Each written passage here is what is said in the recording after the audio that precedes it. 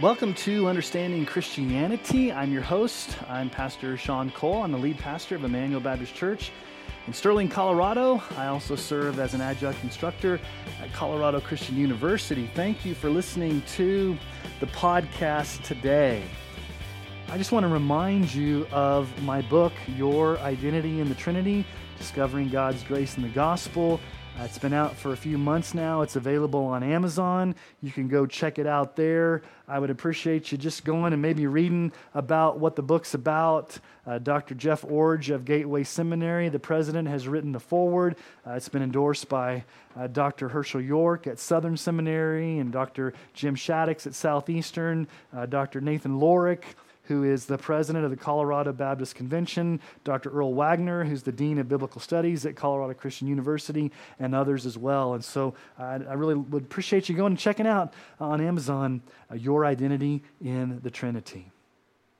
I didn't think I wanted to jump into this because I haven't done it in a long time, but I was listening to Leighton Flowers of Soteriology 101 do a critique of Ali Stuckey in her teachings on Calvinism, and I've interacted with Leighton over the years, probably over the past 4 or 5 years. We've done some debates together. We've done podcasts together. I consider Leighton a friend. I consider Leighton a brother in Christ. And so this is in no way to actually pick on Leighton individually, and I think he knows that. But what I've entitled this podcast is a flower bed of fallacies. A flower bed of fallacies.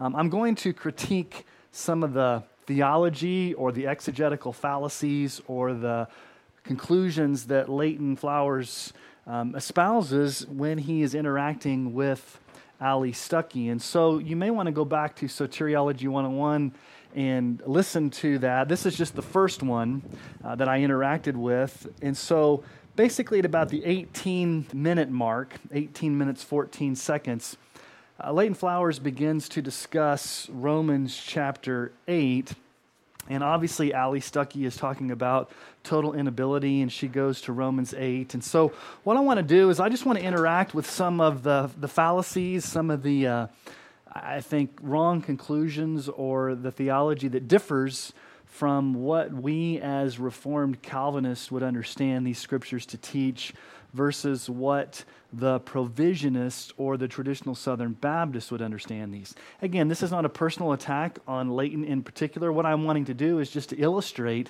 the differences between Reformed theology and provisionist theology. And I'm just going to call it provisionist theology because I think they've changed their terminology from traditional Southern Baptist to more of the label of being called provisionists, because God has made a provision for all people to be saved in the cross. And so I'm just going to use the label that I think they're preferring to use. And so what I'm going to do in this podcast is just show the differences of how we would interpret these texts versus how Leighton Flowers and other provisionists, I'm assuming he's representing probably the broad understanding of how provisionists, and maybe some Arminians, again, I would not consider the provisionists to be full-blown Arminians. There's very many similarities between the two, but I would not call them Arminian, and I don't think Leighton Flowers himself would call himself an Arminian. I don't think any Southern Baptist would call themselves Arminian per se.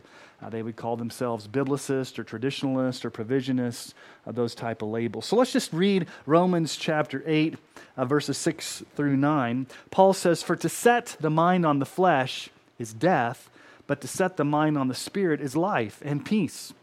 For the mind that is set on the flesh is hostile to God, for it does not submit to God's law. Indeed, it cannot. Those who are in the flesh cannot please God. You, however, are not in the flesh, but in the Spirit, if in fact the Spirit of God dwells in you. Anyone who does not have the Spirit of Christ does not belong to Him." Okay. What Leighton Flowers would say is that as an unbeliever whose mind is set on the flesh, you can choose to set your mind on the flesh, or you can choose to set your mind on the Spirit. What I think Leighton misunderstands about this passage is that he looks at this passage more as what Paul is telling us to do. he looks at these as commands or calls that you can choose to please God by putting your mind on the Spirit instead of putting your mind on the flesh. And what we would understand from this passage of Scripture, if you just look at the Greek grammar, is that almost all of these verbs are in the indicative, not in the imperative. Now, let me just explain that, because sometimes when I do these podcasts and get into the Greek language, I need to explain these terms because I think they're very important when we do Bible study, when we do exegetical studies. An indicative is a statement of fact. It's something that is true either about God or about you. It's a declaration in the Scriptures. That verb is a declaration in the Scriptures of something that is true. It's not a call for you to do anything. It's not a summons or a command or any type of imperative for you to do something. It's a statement of reality. It's a statement of fact. On the other hand, an imperative, when the imperative is used, that verb, it is a command of something that we are supposed to do. And so there's a huge difference between an indicative and an imperative. An indicative states what is reality. It states a condition. It states a fact. An imperative tells you what you're supposed to do. And so when you come across these passages of Scripture, you have to ask yourself, is Paul issuing commands in the imperative mood to tell us what we're supposed to do? Or is he issuing statements of reality in the indicative mood? So let me just read that again, and I will let you know where the verbs are that are in the indicative. Let me just read Romans 8, 6 through 9 again. For to set the mind on the flesh is death, but to set the mind on the Spirit is life and peace. For the mind that's set on the flesh is hostile to God, for it does not submit to God's law. It does not submit. That's an indicative. That's a statement of fact. What Paul is stating is the mind that's hostile to God does not submit. That's not an imperative. That's not a command that Paul's issuing there. Paul's not saying that you are supposed to submit to God's law. Indeed, it cannot. That's also in the indicative. Those who are in the flesh cannot please God. Again, that's in the indicative. All of these are statements of reality, statements of fact, the condition that Paul is laying forth of unsaved humanity. These are not commands to tell us to set our minds on the flesh. These are not commands to tell us to set our minds on the Spirit. That's not what Paul is arguing here. And so what Leighton Flowers would say is that mankind's inability to submit to God's law does not prove man's inability to trust in Christ who fulfilled that law. So what he's teaching here is that basically you can choose to set your mind on the flesh, or you can choose to set your mind on the Spirit. You have the libertarian free will to make the choice whether you're going to be in the flesh, hostile to God, or whether you're going to be in the Spirit. And so, in this passage of Scripture, Paul does not set for us a choice or a command. Paul is setting forth a condition of reality. So let's ask the question. If Paul were issuing warnings, if Paul were telling us, hey, listen, you need to set your mind on the Spirit instead of setting your mind on the flesh, he would have probably used the imperative or at least the subjunctive. And so if someone, quote unquote, is warned about remaining in the flesh, then they can possibly choose to get out of the flesh. They can move from being in the flesh to being in the Spirit. And so once a person hears the warning of, hey, you need to get out of the flesh and get into the Spirit, stop setting your mind on the flesh, start setting your mind on the Spirit. Once a person hears that, the assumption from the provisionist is, oh, you've got the libertarian free will to be able to do that. You can heed the warning.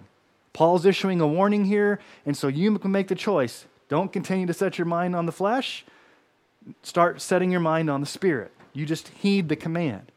The problem with that understanding is that nowhere in this text is Paul issuing a command. These are all indicative statements of reality. So what is the condition of those who are lost? Let's just look at this passage of Scripture and let's look at what Paul teaches. First of all, he says, we are in the flesh. That's a phrase, in the flesh, that means total domination by indwelling sin as a condition. We're going to talk a little bit about this when we get to Romans 6, but I'm just going in the order of how Leighton interacted with these issues of Ali Stuckey. In the flesh, on sarke, which is what the Greek term there means, to be dominated by indwelling sin. So it's a condition to be dominated by sin. This is not something that you can float in and out of. This is not something, if you're in the flesh, you can't choose to get out of the flesh. That's a condition of reality that marks who you are. And what we would say is, this is a condition from birth. You are born in the flesh. You don't just choose to move in and out of the flesh whenever you want to. You are in the flesh as part of your condition from birth. It's not something that you get hardened into over time. Judicial hardening or being hardened is not the same as being in the flesh. When Paul says in the flesh, he's talking about our natural condition from birth where we are dominated by indwelling sin. It's not something you can choose just to get out of. Hey, stop setting your mind on the flesh and start setting your mind on the Spirit. Secondly, all the verbs in this passage, not only are most of them in the indicative, but almost all of them are in the present tense. Which means when you have a present tense verb, it means it's ongoing reality. If it's an indicative verb in the present tense, this is describing an ongoing condition of reality. It's not something that you float in and out of. It's not something you can choose to get out of. It's a condition that is ongoing that describes who you are. Also, when Paul says they are not able, it's the Greek word dynamis, which means total lack of ability or capacity. So what are the four descriptions of the unregenerate person here in this passage of Scripture? Well, first of all, their mind is death. They're spiritually dead. Their mind is death. It's, again, in the present tense. It's not saying that if you set your mind on the flesh, if you choose to do that, it will eventually lead to death. No, it's a present tense indicative verb, meaning right now, the unregenerate person's mind is continually set on the flesh. The mind is hostile to God. The mind is death right now. Okay, number two, they are hostile to God. The sinful, fleshly mind is hostile. Nowhere in this text does it say anything about growing calloused over time. They've grown calloused over time. They've hardened themselves. Paul is making a distinction between the overall condition of an unsaved person and the overall condition of a saved person. And this condition is fundamental from birth. Nowhere in this text do we find a judicial hardening. Nowhere in this text do we find that a person chooses over time to get into the condition where their mind is hostile to God, or they've grown calloused over time to where they're in the flesh. Being in the flesh, being hostile to God, is a present tense indicative verb that characterizes the current ongoing condition, the state of reality of the lost person.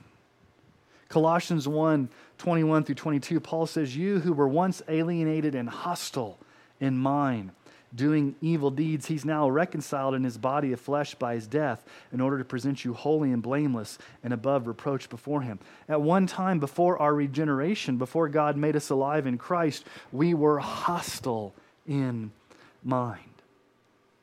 The third thing Paul says here about the unregenerate person is the sinful person cannot submit to God's law. Again, that's in the indicative. It's not a command saying, hey, here's the command, submit to God's law. Choose to not set your mind on the flesh. Choose to set your mind on the Spirit. It's an indicative present tense verb, which again denotes an inability, an ongoing inability. It's a lifestyle. It's a total condition of who you are. You're totally dominated by being in the flesh, and because you're in the flesh, because that's the condition you were born with, you cannot submit to God's law. Okay, well, let's just ask the question. What does it mean to submit to God's law?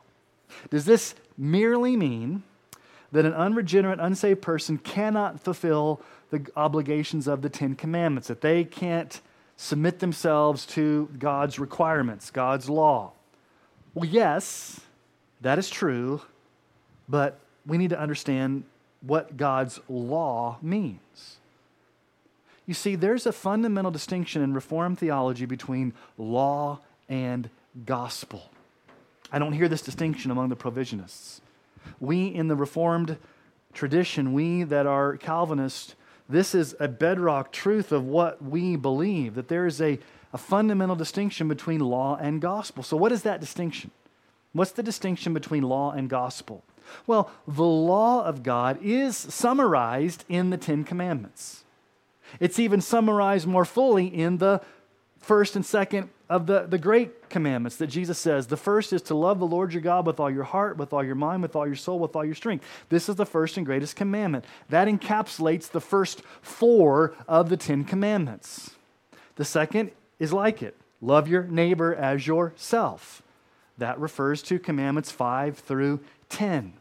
So in summation, the law of God is summarized in the 10 commandments. It is summarized in the great commandment, love the Lord your God with all your heart, mind, soul, and strength, and love your neighbor as yourself. And so the law of God is any command that God gives in the Scripture in which we are obligated to perform. Any type of imperative, any type of command that we are obligated to perform. That is law. And one of the purposes of the law, one of the uses of the law, is to show us our inability to perform those, our utter inability to please God, to come to Christ. What is gospel? Gospel is an indicative. It's an announcement. It is what God has done for us in Christ through the death, burial, and resurrection of Jesus. It's all what God alone has done for us. The gospel does not tell us to do anything. The gospel is an announcement of what's already been done for us. The law is urging us, commanding us to do something. So any type of command in the Scripture is law. Any announcement of what God has done for us in Christ that we're not supposed to do, but we're supposed to receive, is gospel. So let's just ask a very simple question. Is repenting and believing law or gospel? Are these duties placed upon all people everywhere as an obligation? In other words, are you commanded to repent and believe? Is that part of God's law or is that gospel? It's law. To repent and believe are duties that are placed upon us that we're supposed to do. Now, the gospel announces the good news of what Jesus Christ has done for us in the gospel, in his death, burial, and resurrection. But to repent and believe is not the gospel. Repent and believe is the response to the gospel. It's a command which we're supposed to do. Jesus in Mark chapter 1 says, repent and believe. The kingdom of God is at hand. Those are commands that Jesus tells us. Paul tells us when he's preaching in Acts 17 on Mars Hill, God commands all people everywhere to repent. So repenting and believing, trusting in Christ, placing our faith in Christ, that is in itself submitting to God's law. It's a command placed upon us. So can we submit to God's law in the sense that do we have the ability to repent and believe or do anything spiritually positive to come to Christ? No, we cannot submit to God's law. We cannot repent and believe. Why? Well, Paul has said, you are continually in an ongoing condition of being in the flesh. You are continually in an ongoing condition of being hostile in mind to God. And because you're in the flesh, dominated by the flesh, and because you're hostile to God, that renders you unable to submit to God's law. Not merely just admitting that you can't submit to God's law, but actually doing what God's law requires, and that is repenting and believing. And Paul goes on. The last thing he says about the unregenerate person is the sinful person cannot please God. Now, why would Paul repeat this? You cannot submit to God's law. You think that would be enough. And well, he compounds that by saying you cannot please God. Why would Paul repeat inability? Didn't he already say that sinners cannot submit to God's law? Why wouldn't that be enough? Why add the phrase, please God? That word please in the original language means to win favor, to be worthy, to bring satisfaction. Paul works overtime in this passage of Scripture to compound human inability by adding this final description. So what pleases God? Well, obedience to his law pleases him. Keeping the 10 Commandments, loving him with all your heart, mind, soul, and strength, loving your neighbor as yourself, repenting and believing. All these things please God. Can the unregenerate person who is dominated by being in the flesh, whose mind is dead, whose mind is hostile, who cannot submit to God's law, can the unregenerate person do these things? No. The unregenerate person cannot repent and believe. So when we look at Romans chapter 8, we are seeing Paul describing the fundamental condition of an unsaved person.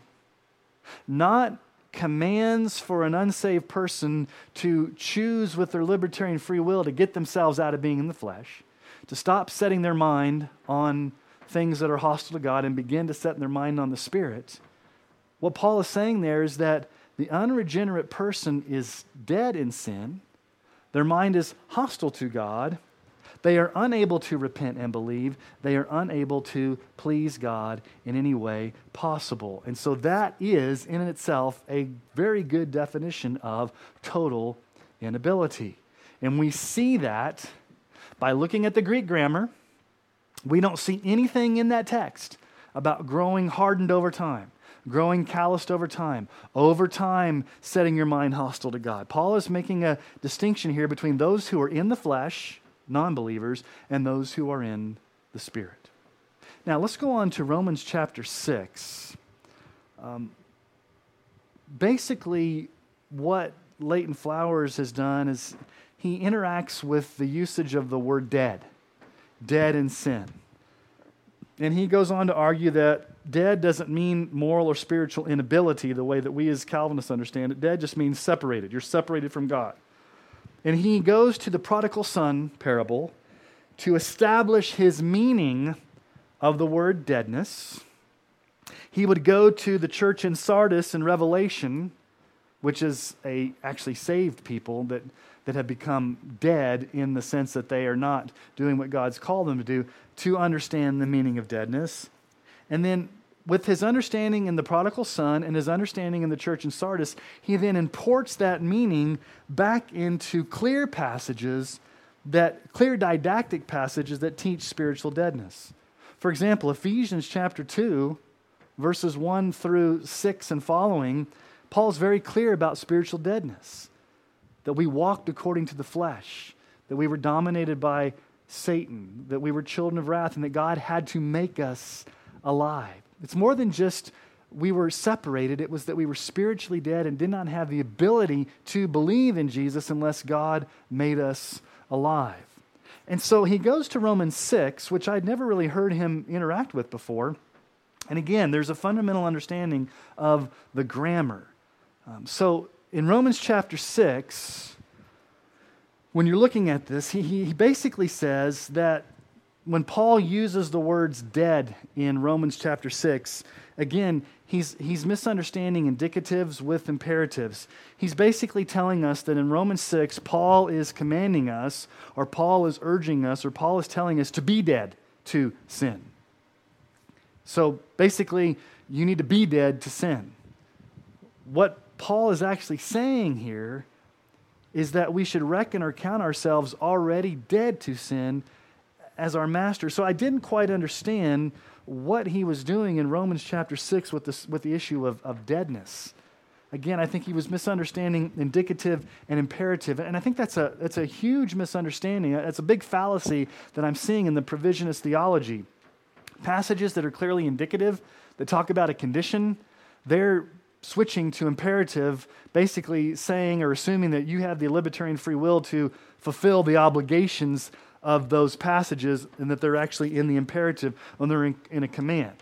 So Romans 6:1, what shall we say then? Are we to continue to sin that grace may abound? And Paul goes on to say, by no means. That's a strong statement there in the original language. So verse 2 says, by no means. How can we who died to sin continue to still live in it? We who have died to sin. Paul is not telling us there, he's not commanding us there to say, hey, make yourself dead to sin. He's giving an indicative statement saying, we have actually already died to sin. It's not something we're supposed to do. It's something that God has done for us. So there's, again, a confusion there on this whole deadness. Romans 6:6, we know that our old self was crucified with him in order that the body of sin might be brought to nothing, so that we would no longer be enslaved to sin. Our old self was crucified. This is not telling you to, hey, other places Paul tells us to crucify the flesh or put sin to death. But here he's saying our old life was crucified. Again, indicative. Romans 6:11, so you must also consider or count or reckon yourselves dead to sin and alive to God in Jesus Christ. This is something that has already happened to us. We are already dead to sin and alive to Christ. It's not something we're supposed to make ourselves. We're not supposed to choose to be dead to sin, which I think is the understanding that Leighton Flowers brings to this. This is something you choose to do. Just choose to make yourself dead to sin and alive to Christ. This is not something you can choose to do. These aren't commands. Paul is giving indicative statements of what has happened to us. We have already been dead to sin, so we're to reckon ourselves. In other words, keep reminding yourselves that this is a reality. If you've become a Christian, you are already dead to sin. It's not something you choose to do in and out, that you move into a condition where you can kind of somehow choose to make yourself dead to sin and alive to God. It's a reality, so believe that reality. Romans 6:17-18, thanks be to God that you who were once slaves of sin have become obedient from the heart to the standard of teaching in which you were committed, and having been set free from sin, you become slaves of righteousness. You were once slaves of sin. So in Romans chapter 6 and in Romans chapter 8, Paul gives indicative statements of reality of what has happened to the believer. As a believer, you have been set free from enslavement to sin, total domination of sin. You have been made dead to sin and alive to Christ. Your mind used to be hostile. Your mind used to be deaf. You used to be enslaved, but now you are made alive. This is not something you can just one day wake up and decide that that's what you're going to do. These are things that God has to sovereignly do for you. And so why does Paul use slavery language? Why does Paul use domination language about our condition before salvation? What can you do as a slave? What's Paul's argument? As one who's enslaved to sin, all you can do is obey your master. That's what you're dominated by your master. You have no choice but to follow your master. You can't just choose to not be enslaved to sin anymore. It's not something that you can just, hey, I'm gonna no longer be enslaved to sin. I'm gonna choose to set my mind on the things of the Spirit. I'm gonna choose to not set my mind on the things of the flesh. I'm just gonna somehow choose this when given the command to do so. That's not the grammar in the text nor the theology in the text. Your mind is hostile. Sin dominates you. You're under its power and you can't please God.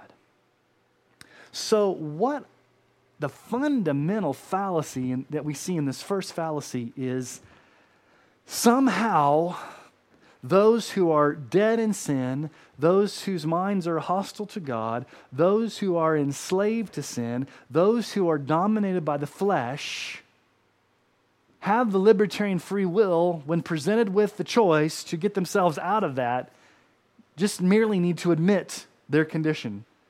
And when they admit their condition, that is conversion. So what ends up happening is Leighton Flowers truncates or minimizes what true conversion really is. What I've heard over and over again, his definition of conversion is merely admitting you need salvation. You just need to admit you can't keep God's law. You need to admit that you're a sinner. You need to admit that you're in slavery. Just admit these things, and that equates conversion. Where we as Calvinists will say merely admitting that you're a sinner, or merely admitting that you need help, or merely admitting that you can't save yourself, that's good. That's a good start. But a deep work of regeneration needs to go into the heart, mind, and will that actually changes you fundamentally from a bad tree into a good tree so that you can produce the fruit of repentance and faith. What we would say is, as those in the Reformed Calvinistic tradition, the sinful mind is hostile to God, and that mind fundamentally needs to be changed. You don't change your mind, God has to change it. The darkened heart is hard to God and needs to be changed. Not that it just grows hard over time, but that it's born in a condition of needing to be changed because it's hard to God. The stubborn will is hateful towards God. It needs to be changed. So at the depth and core of a person who's without Christ, their mind, their heart, and their will fundamentally need to be changed. So let's ask the question, what then is repentance? Is repentance merely admitting that you need help? Is repentance merely admitting that you need to be saved? No, the Greek word metanoia is a change of mind. How can the mind change if it's hostile to God? How can it change if it's enslaved to sin? How can it change if it's spiritually dead?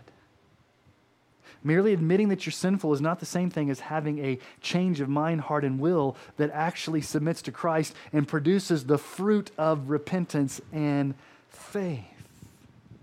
And what he goes on to give is this alcoholic analogy of a person who's an alcoholic, and basically they just need to admit that they're an alcoholic and then admit themselves or put themselves in a treatment center so that they can go into rehab. Which is an interesting illustration. Because let's just take his illustration of an alcoholic. Okay, so basically what he's saying is an alcoholic has a problem. All the alcoholic merely needs to do is admit he has a problem and then check himself into a rehab center to get the help that he needs. Okay? So if you take that analogy to what it means to repent and believe, you have a condition called sin. You can admit that you're a sinner, and then you can admit that you need help, and then you're going to get the help you need through salvation. Let's just take that analogy. What about the condition of alcoholism in that person? How can his alcoholism actually change? Does he change by merely admitting he's an alcoholic? Does that change him from being an alcoholic by just admitting it? And does his condition change merely by getting into rehab? Now, maybe over time, through therapy and through a lot of counseling, his condition can be overcome through the process of rehab. Okay, so let's ask the question. How can the condition of spiritual depravity, if we're going to equate alcoholism with sinfulness, how can the condition of sinfulness or spiritual depravity change? Does the condition change by merely admitting that you're sinful and that you need help and that you're reaching out for help? God helps you when you admit you need help.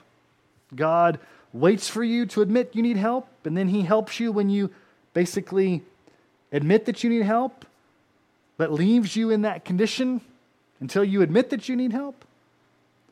I don't think Leighton Flowers really understands the enslaving addiction and condition of alcoholism that totally dominates a person, and they can't get out of that condition. Merely admitting that you're an alcoholic doesn't actually change your alcoholism. And so what we would say as Calvinists is merely admitting that you're a sinner doesn't change you fundamentally. God has to change your condition. God has to change your mind, your heart, your will in order to overcome that depth of depravity that's so pervasive through the core of your being that without God's intervention, you would still remain dead in your sins. So for the Calvinist, conversion is not merely admitting that you need help. For the Calvinist, our understanding of the Bible is that our condition is so depraved, so helpless, so hopeless, that only a sovereign work of God reaching deep within the recesses of the heart, mind, will, emotions, that God has to do this transformative, powerful, supernatural work to actually bring a dead, lifeless, bad tree, supernaturally change it into a good tree that produces fruit. Now here's another thing that I also heard him say that I've never heard him say before. And I actually asked for clarification from him on Facebook, and so I'll give you his answer he gave to me. Leighton Flowers likes to talk a lot about judicial hardening, that we're not born in a state of being hardened. We're not born in a state of being hostile to God. It's something that we grow into over time. And so basically a person can grow judicially hardened. They can grow callous. They can grow blind over time. And what he said in that podcast that I'd never heard him say before, and I'm not quoting this verbatim, but I'm going to give you the gist of what he said because I was taking notes as I was listening to it. He says, once a person has hardened himself or become callous over time by rejecting the gospel, Leighton said that hardness has to be broken. That hardness has to be broken. The issue of judicial hardening having to be broken. And so that began me to think about the question, how? How do you break the hardness if you've grown hardened? Is that something that you, in your libertarian free will, can somehow become unhardened?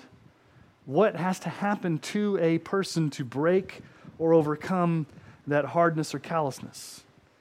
Do you simply get yourself out of being hardened by believing the gospel appeal when it's given to you, that you've repeatedly hardened yourself to over and over again, but just suddenly after you've hardened yourself, it's given to you this time and all of a sudden you can get yourself out of it?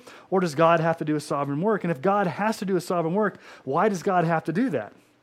And does he do it for all hardened people or only for some? These are the questions I had. So I asked Leighton himself. And here's his answer, verbatim. I don't believe there's one set answer to this given, that each person is different and their level of hardened condition is unique. Paul speaks of his ministry potentially provoking the will of some hardened Jews so that they may turn and be saved. Circumstances such as these, or possibly a pigsty, could be the catalyst to someone reaching the bottom of their barrel and returning home.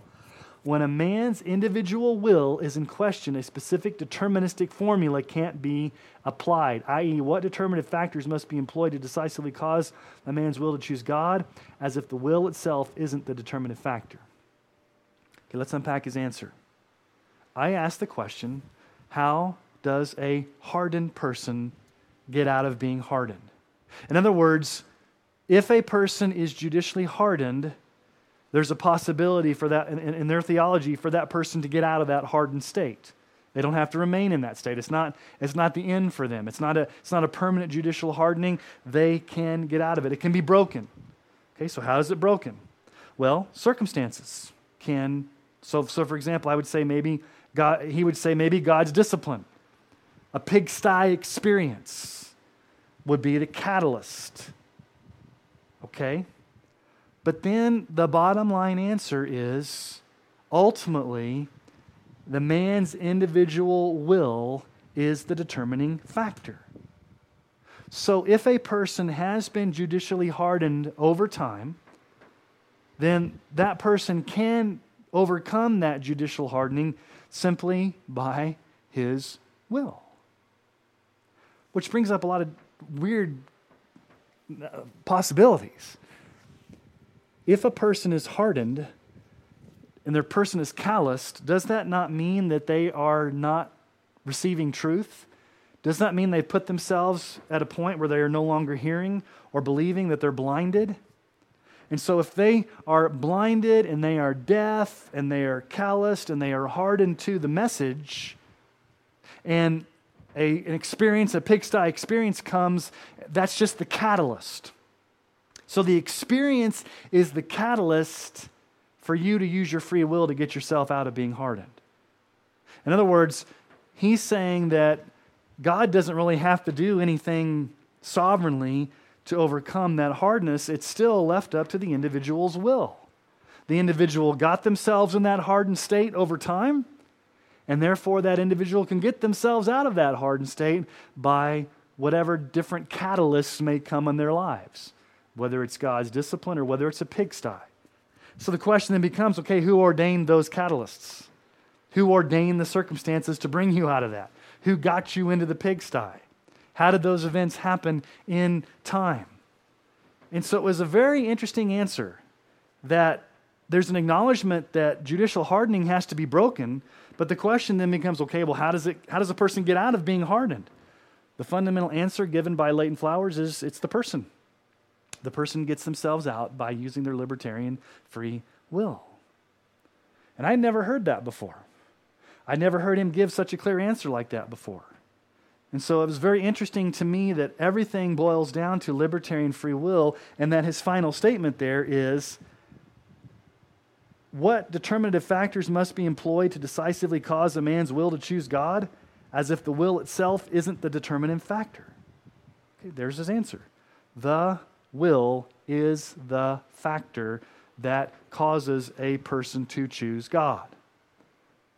So even if a person has been hardened, calloused, blinded, where they're no longer hearing, seeing, or believing, they can, whatever means necessary, whatever catalyst is used, it's merely a catalyst that somehow opens up their eyes to them using their libertarian free will to respond to the gospel. It's a very telling answer because it takes out any type of determinism. So God does not determine the catalyst.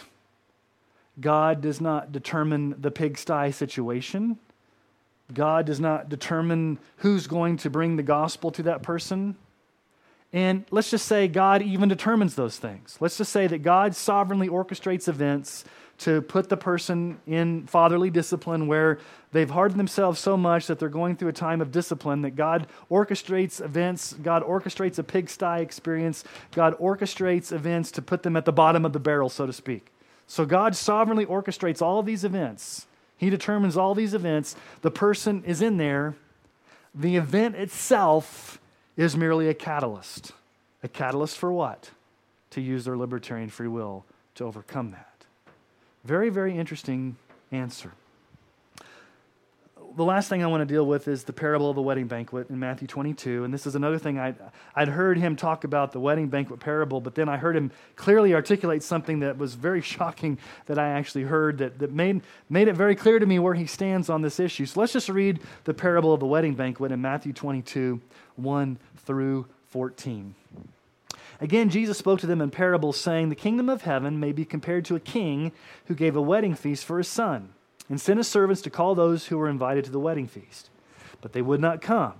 Again, he sent other servants, saying, tell those who are invited, see, I have prepared my dinner. My oxen and my fat calves have been slaughtered, and everything is ready. Come to the wedding feast. But they paid no attention and went off, one to his farm, another to his business, while the rest seized his servants, treated them shamefully, and killed them. The king was angry, and he sent his troops and destroyed those murderers and burned their city. Then he said to his servants, the wedding feast is ready, but those invited were not worthy. Go therefore to the main roads and invite to the wedding feast as many as you find. And those servants went out into the roads and gathered all whom they found, both good and bad. So the wedding hall was filled with guests. But when the king came to look at the guest, he saw there a man who had no wedding garment. And he said to him, friend, how did you get in here without a wedding garment? And he was speechless, but the king said to the attendants, bind him hand and foot and cast him into outer darkness. In that place there will be weeping and gnashing of teeth, for many are called, but few are chosen. Now, this is about the 45-minute mark in the first podcast that he interacts with Ali Stuckey. So obviously this is a parable about people rejecting the Jews, particularly rejecting the prophets that have come to them. And so People go out into the highways and byways and they invite people in, and a man comes into the wedding banquet and he's not wearing the right clothes. He's not wearing the wedding garment. And so therefore, because he's not clothed properly in the wedding garments, he is cast into outer darkness. And so what the parable may mean is that the wedding garment represents the imputed righteousness of Christ that one receives when they trust Christ for salvation, that counts them not guilty before God and acceptable in His sight because of the righteousness of Christ. Now, here's where it got very, very interesting. I never really understood his view before, and I hope I clearly articulate what his view is because I wrote it down. I think Leighton Flowers argues that the condition for election, the condition for being chosen, is being clothed in the righteousness of Christ. Now think about that for a moment. It's conditional election, not unconditional election. It's conditional election. So the condition that God uses or sees or ordains for a person to be chosen before the foundation of the world is that they have on the righteousness of Christ, that they have imputed righteousness. And so once a person uses their libertarian free will to trust Christ and receives the imputed righteousness for Christ, that's the condition for them being elected. So let me just ask the question. Is the wedding garment, i.e. the righteousness of Christ being imputed to us by faith, is that the condition for election? Or is that the condition for entry into heaven? Because what is the parable saying? The banquet is the eschatological banquet at the end of the age, which represents heaven. And so he wasn't able to enter into salvation or to heaven because he didn't have the right garments. So the way I understand the parable is the condition to get into the wedding banquet, i.e. the condition to get into heaven, is the righteousness of Christ. That's not the condition for being elected. He seems to say that one has to become prepared to be elected. You prepare yourself to be elected by putting on the wedding garments, i.e. the righteousness of Christ through faith, and that qualifies you to be elected. So putting on the wedding clothes through your faith qualifies you to be elect. Now, how does the gift of imputation work in this? Is Christ's righteousness a gift given to you? Or is it something you appropriate through your libertarian free will and simply put on when you choose Christ? Again, this is conditional election. You met the requirement or you met the conditions for being elected. What were those conditions? When the message came to you, you used your libertarian free will to put on the wedding garments, and therefore that you met the condition for being elected. And so again, I think he misunderstands the conditions for election with the conditions for conversion or salvation or entry into heaven. No one gets into heaven without the imputed righteousness of Christ. But the imputed righteousness of Christ gained through your libertarian free will is the condition you have to meet in order to be elected. God does not elect you based upon His sovereign will. He actually grants you and grants that saving faith at justification the way we would believe. So let's just talk about the golden chain of redemption, Romans 8:30. Romans 8:30. Now I know that the parable of the wedding banquet teaches election. Many are called, few are chosen. But let's go to Paul's clear didactic teaching about imputed righteousness. Okay? The golden chain of redemption. Those whom He predestined, He also called. Those whom He called, He also justified. Those whom He justified, He also glorified. Okay? In the golden chain of redemption, this reality is true for everyone all the way through. So those whom God predestined all the way through the very end are going to be glorified. And so God chooses or predestines. When does that happen? Before the foundation of the world. God calls effectually those whom He has predestined in time.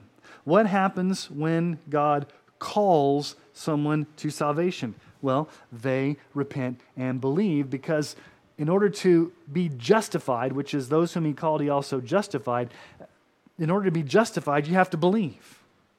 And so what Paul does here, he doesn't actually put repentance and belief in this passage of Scripture in the golden chain of redemption. We have to infer that once a elect person has been effectually called, they will repent and believe. Those are gifts of God given to the elect person to be able to repent and believe. And as a result of repenting and believing as gifts of God, that person is justified. And so we would say that the conditions for election are unconditional in the sense that God sovereignly chooses and predestines based upon His sovereign will alone. He doesn't look down the corridors of time to see who's going to put on the wedding garments to meet the condition of faith. It's not foreseen faith, which is really what that argument is being made there, that the conditions for election is putting on the right wedding garments.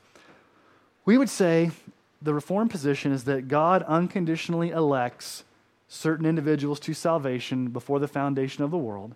In time, the Holy Spirit sovereignly, effectually calls those people and grants them the gifts of repentance and faith. Once they repent and believe, they are justified freely with the imputed righteousness of Christ. Therefore, being counted not guilty before God, having peace with God once and for all, granting them access to the wedding banquet, to heaven. So, the requirement to get into the wedding banquet is the imputed righteousness of Christ. But that comes as a free gift through the effectual call, through sovereign regeneration, through unconditional election. Not simply you met the conditions by using your libertarian free will to get yourself into the wedding banquet.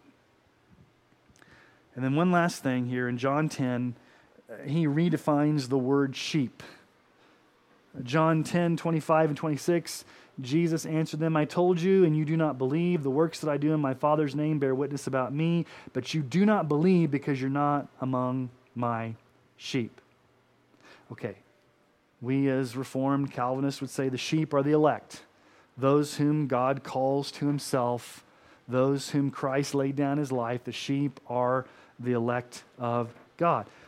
He basically argues that the first century Jew would understand a sheep as merely a person who was a God-fearer, a person who was already worshiping and following God, a person who genuinely, deep down, followed the Father and disposed themselves to follow the Son. And so a sheep back then was merely a follower of God. And so when Jesus says, you're not among my sheep, He wasn't saying that they weren't chosen before the foundation of the world, and the reason they're not coming is because they were not chosen and they would never come. It's basically that they weren't following the Father already. You won't believe Jesus because you're not already a follower of the Father. So how does one become a follower of the Father? How does one become a sheep? Well, they're people who are already following the Father. People like Cornelius. People like the God-fearing Jews who were already following the Father, and then when Jesus came along, they followed Him because they were already following the Father. And when it says that you're not of my sheep, Leighton Flowers assumes that the reason people are not of God, they're not among His sheep, is because they chose over time to suppress the truth. They chose to grow callous. They chose to become hardened. They put themselves in a position to not be among the sheep because they, over time, rejected the message over and over again and became judicially hardened. And so they weren't the sheep. Instead of affirming that they're not of God, they're not the sheep because they're not the elect. And they won't come because they're spiritually dead and unable to come. So this whole growing hardened over time is imported into this John 10 passage. Nowhere in the passage in John 10 does it say that these Jews were hardened over time or these Pharisees grew blinded over time. I think he imports this growing hardened in almost every text to fit his theology. He would argue they could be of God. They could be of the sheep if they met the conditions like Cornelius of listening to the Father, humbling themselves. So you're not one of the sheep because you did not use your libertarian free will to accept the teachings of the Father, and over time you grew calloused and hardened and put yourself outside the position of being a sheep. But you could become a sheep if you just use your libertarian free will to believe the message when it came. So even if you're hardened, again, over time you're calloused, you're judicially hardened, you're blind, you can't hear, you haven't placed yourself outside of not being one of the sheep, you can use your libertarian free will to, again, become one of those sheep and overcome that brokenness, overcome that hardness, overcome that deadness. So fundamentally, let's just wrap this up with two fundamental issues that are the distinct issues between the traditional Southern Baptist provisionist view and the Reformed Calvinistic view. We affirm spiritual and moral inability from birth that renders every person incapable of coming to God apart from the sovereign work of grace. They would say that no, that's not a condition from birth. That's something that people are sinful, but they can choose to set their mind on the flesh. They can choose to become in the Spirit. They can choose to break out of their hardness. Ultimately, it comes down to libertarian free will being the ultimate decisive factor in how a person's going to come to faith in Christ. They also don't believe in unconditional election before the foundation of the world of certain individuals. You meet the conditions of becoming one of the elect, i.e., when you put your faith in Christ and God sees that, then you have met the conditions to become one of the elect. So ultimately, it boils down to libertarian free will being the decisive and determinative factor in everything. Overcoming that hardness, overcoming that judicial hardening and callousness is still your libertarian free will. So any type of sovereign, internal, regenerative work of God to reach down into the deep recesses of the heart, mind, will, emotions to actually affect a change, to produce a change whereby a spiritually dead sinner will come to faith in Christ is denied by the provisionists. They see man as sinful, but not totally unable to come to faith in God. Therefore, we would say we are spiritually and morally unable to come to Christ. They would say that anybody can come to Christ when the gospel appeal is given. You have libertarian free will to choose it or not to choose it. And if you suppress it over time, if you reject it over time, you're going to grow callous, you're going to go blind, you're going to grow hardened, you're going to grow in a state of being calloused. And God doesn't necessarily have to do a sovereign work to overcome that. Ultimately, you're the decisive factor in whether you're going to be out of that condition of being hardened. God may use situations in your life as catalysts to move you to that point, but ultimately, it's your libertarian free will. So hopefully you see the clear distinctions between what we as Reformed Calvinists would understand versus the flower bed of fallacies that we would understand would be in the provisionist theology. Again, this is not a personal attack on Leighton. I appreciate what he does. This is more just interacting with his theology to show how we would understand it very differently. And I know there is a lot of people that are kind of confused with Soteriology 101 because they're not Arminian and they're not Calvinistic, and what type of animal are they? And so in some ways, I've kind of gotten a niche over the past 4 or 5 years of trying to articulate faithfully, I think, accurately, what the traditional Southern Baptist provisionists actually believe without characterizing it or caricaturing it or painting it in a way that's not accurate. So I hopefully I've accurately presented what they believe on this from their own words. And so thank you for listening to Understanding Christianity. Until next time, keep your eyes fixed on Jesus.